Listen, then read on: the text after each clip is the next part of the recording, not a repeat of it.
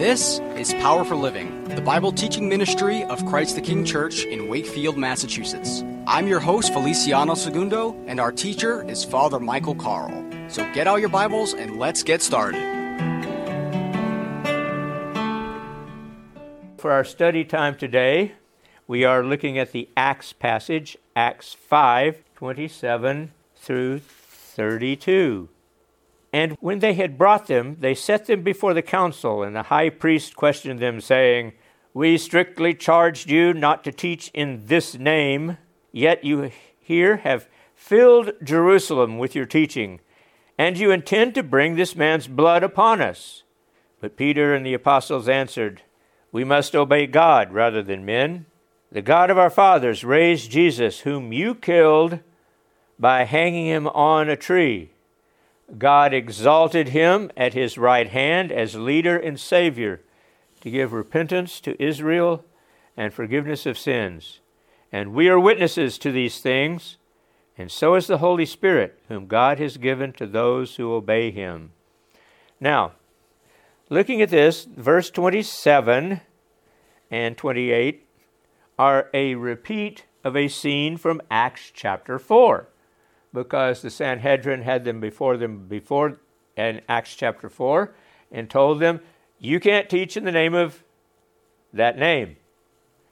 And this is interesting because, one, they did this to try to intimidate the apostles by showing their formal organization and giving the threat the formality of coming from the highest officials in Israel, except for Pilate. And they were attempting to shut them up, basically. Now, one of the things you might notice in verse 28 and verse 20, still in verse 28, in two places, this name and this man's. See, the Sanhedrin, the Jews, hated Jesus so badly that they refused to even use his name. Because if they said his name, they would be giving dignity to the name of Jesus, which he already has that with his name anyway, but they would be dignifying it by calling him by name, which is unique because think about it in everyday terms. If someone were to call you and say, I'm giving this purely hypothetically, "Hey, fatty, come here." No. Or if they were talking to me, "Hey, baldy, come here." That's not very dignified, is it? You're basically calling them fat and bald, which is an insult, rather than calling them by their name and say, "Hey, Yasue, hey, Father Mike, I need to talk to you." That gives dignity. And they didn't want to do that because, again, they hated Jesus so badly, they had no intention of trying to give the Lord his proper due by saying his name. Okay? Now, then they say, "You have filled Jerusalem with your teaching." In a way, that's a backhanded compliment. So how, you may ask? Well, first of all, they're saying that the apostles' ministry has been successful. They've been able to fill the city with the teaching of the gospel. So my guess is that the Sanhedrin was probably kind of aggravated by that fact, but they said, "You filled Jerusalem with your teaching." And that's also a credit to the power of the gospel itself. The gospel itself is powerful enough to penetrate even the darkest doors, through the thickest walls, or through the hardest of heads. The gospel does that because the mere power of God working in someone's life, and when you talk about that and the redemptive power the gospel has, You're speaking some profoundly important and incredible, miraculous stuff. And they had filled Jerusalem with this doctrine and this teaching. And so that means the apostles' preaching had not been in vain. Because by this time, the scriptures tell us about this time, there were about 5,000 men plus their families. On the day of Pentecost, a few chapters before, there were 3,000 people that were converted that first day. But this a few weeks later, and now there's 5,000. So the gospel is multiplying. That's the power of the Word of God. So whenever you're talking to somebody, whether they believe the Bible or not, don't hesitate to quote Scripture, because the Scripture is powerful enough to get the job done. Once you get the seed in there, your responsibility is done. Keep that in mind, everyone. Our job is not to convert people. It's to preach the gospel, give them the message, and then let the Holy Spirit do His job. And He is amazingly good at what He does. That's the reason all over the world, still, regardless of what statisticians keep trying to tell us, there are more Christians in the world than there are adherents of any of the other religions. That's the power of the gospel. That's the power of the message. Then they say, you are determined or intend to bring this man's blood upon us. Interesting thought, because in Matthew 27, those same people are saying, let his blood be upon us and on our children. So now they're saying, you're intent on trying to bring this man's blood upon us. Well, isn't that kind of what they said they wanted? They wouldn't admit it, but that's what they said they wanted. The high priest had forgotten the doom that he had pronounced on himself. Because when you pronounce a curse on yourself, you've done the unthinkable. You've actually said something that you actually want to have happen to you. They were actually trying to reject the curse they had pronounced on themselves. But they weren't saying, I take that back. They were trying to nullify it, which is different. When we say something we wish we hadn't, we said, I take that back. That's sort of a back-ended apology, but it's not the same thing. So, then the apostles say, we must obey God rather than men. Now, think about this. They are trying to say that they feel like they have a duty to obey God rather than human authority. Now, that brings us to a question.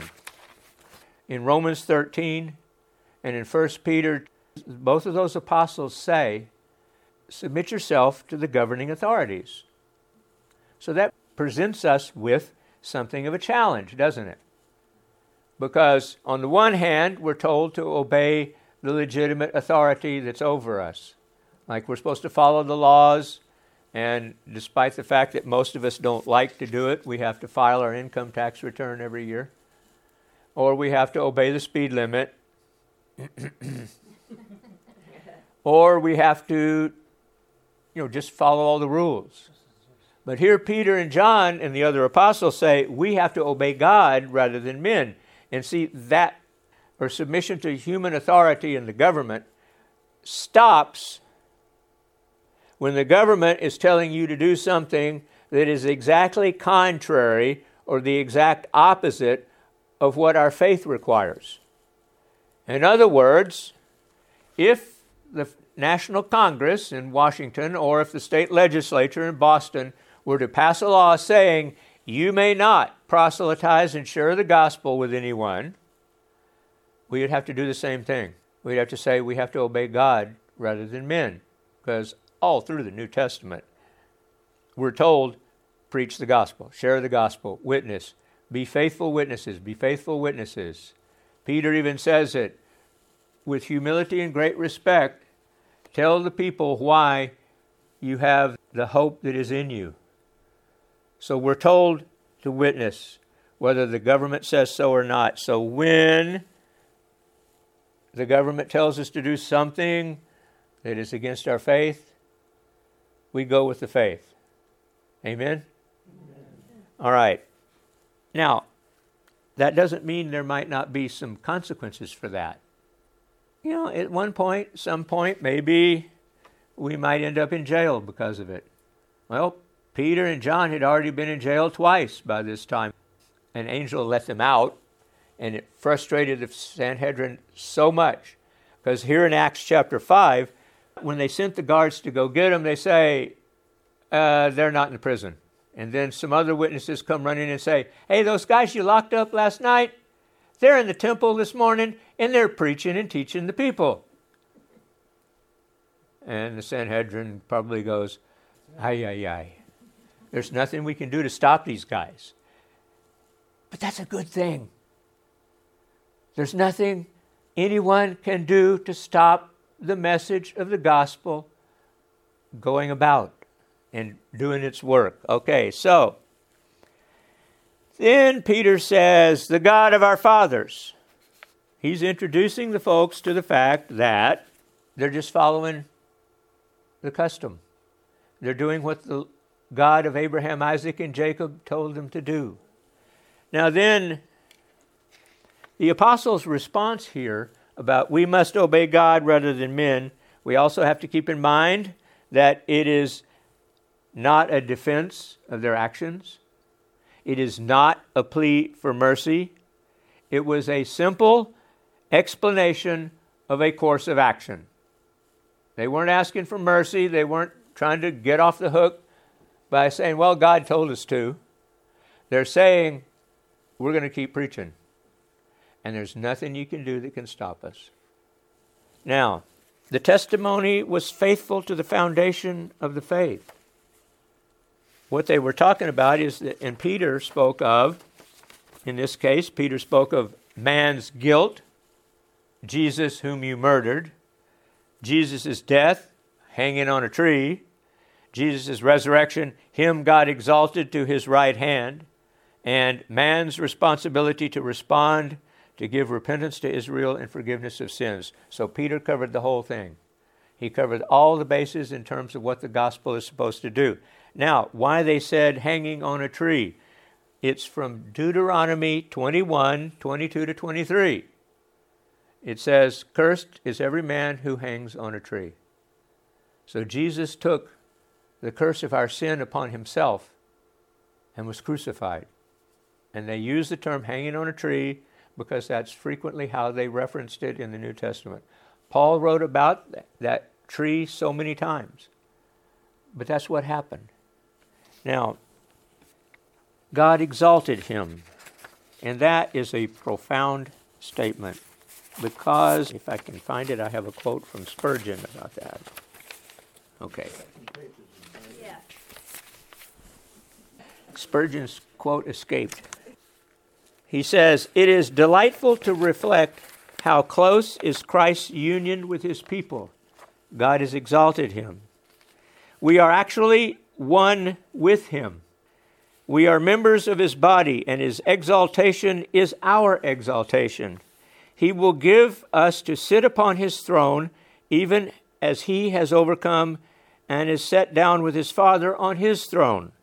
He has a crown, and he gives us crowns too. He has a throne, but he is not content with having a throne to himself.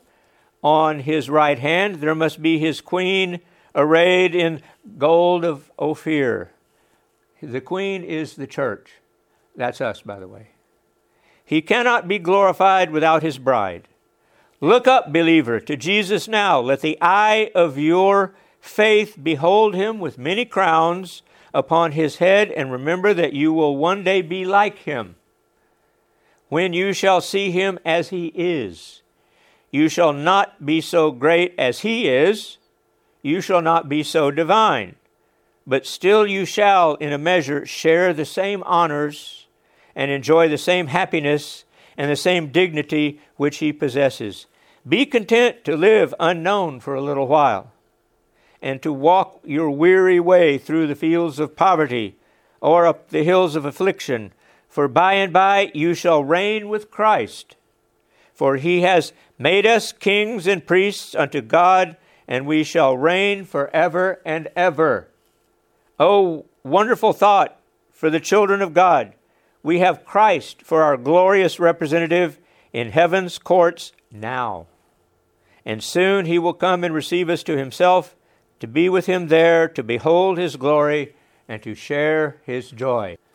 I can deal with that, because that means we're going to be glorified, justified, sanctified, and we will one day be glorified. Amen?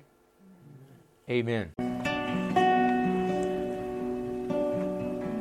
Thank you so much for joining us for this week's edition of Power for Living. If you happen to miss any of our other programs, be sure to go to our podcast page at ChristTheKingNorthshore.podbean.com. And you can also visit our website at www.ctknorthshore.org. If this program has been a blessing, feel free to let us know. Write us at Power for Living, care of Christ the King Church, 4 Railroad Avenue, Suite 309 in Wakefield, Massachusetts, 01880.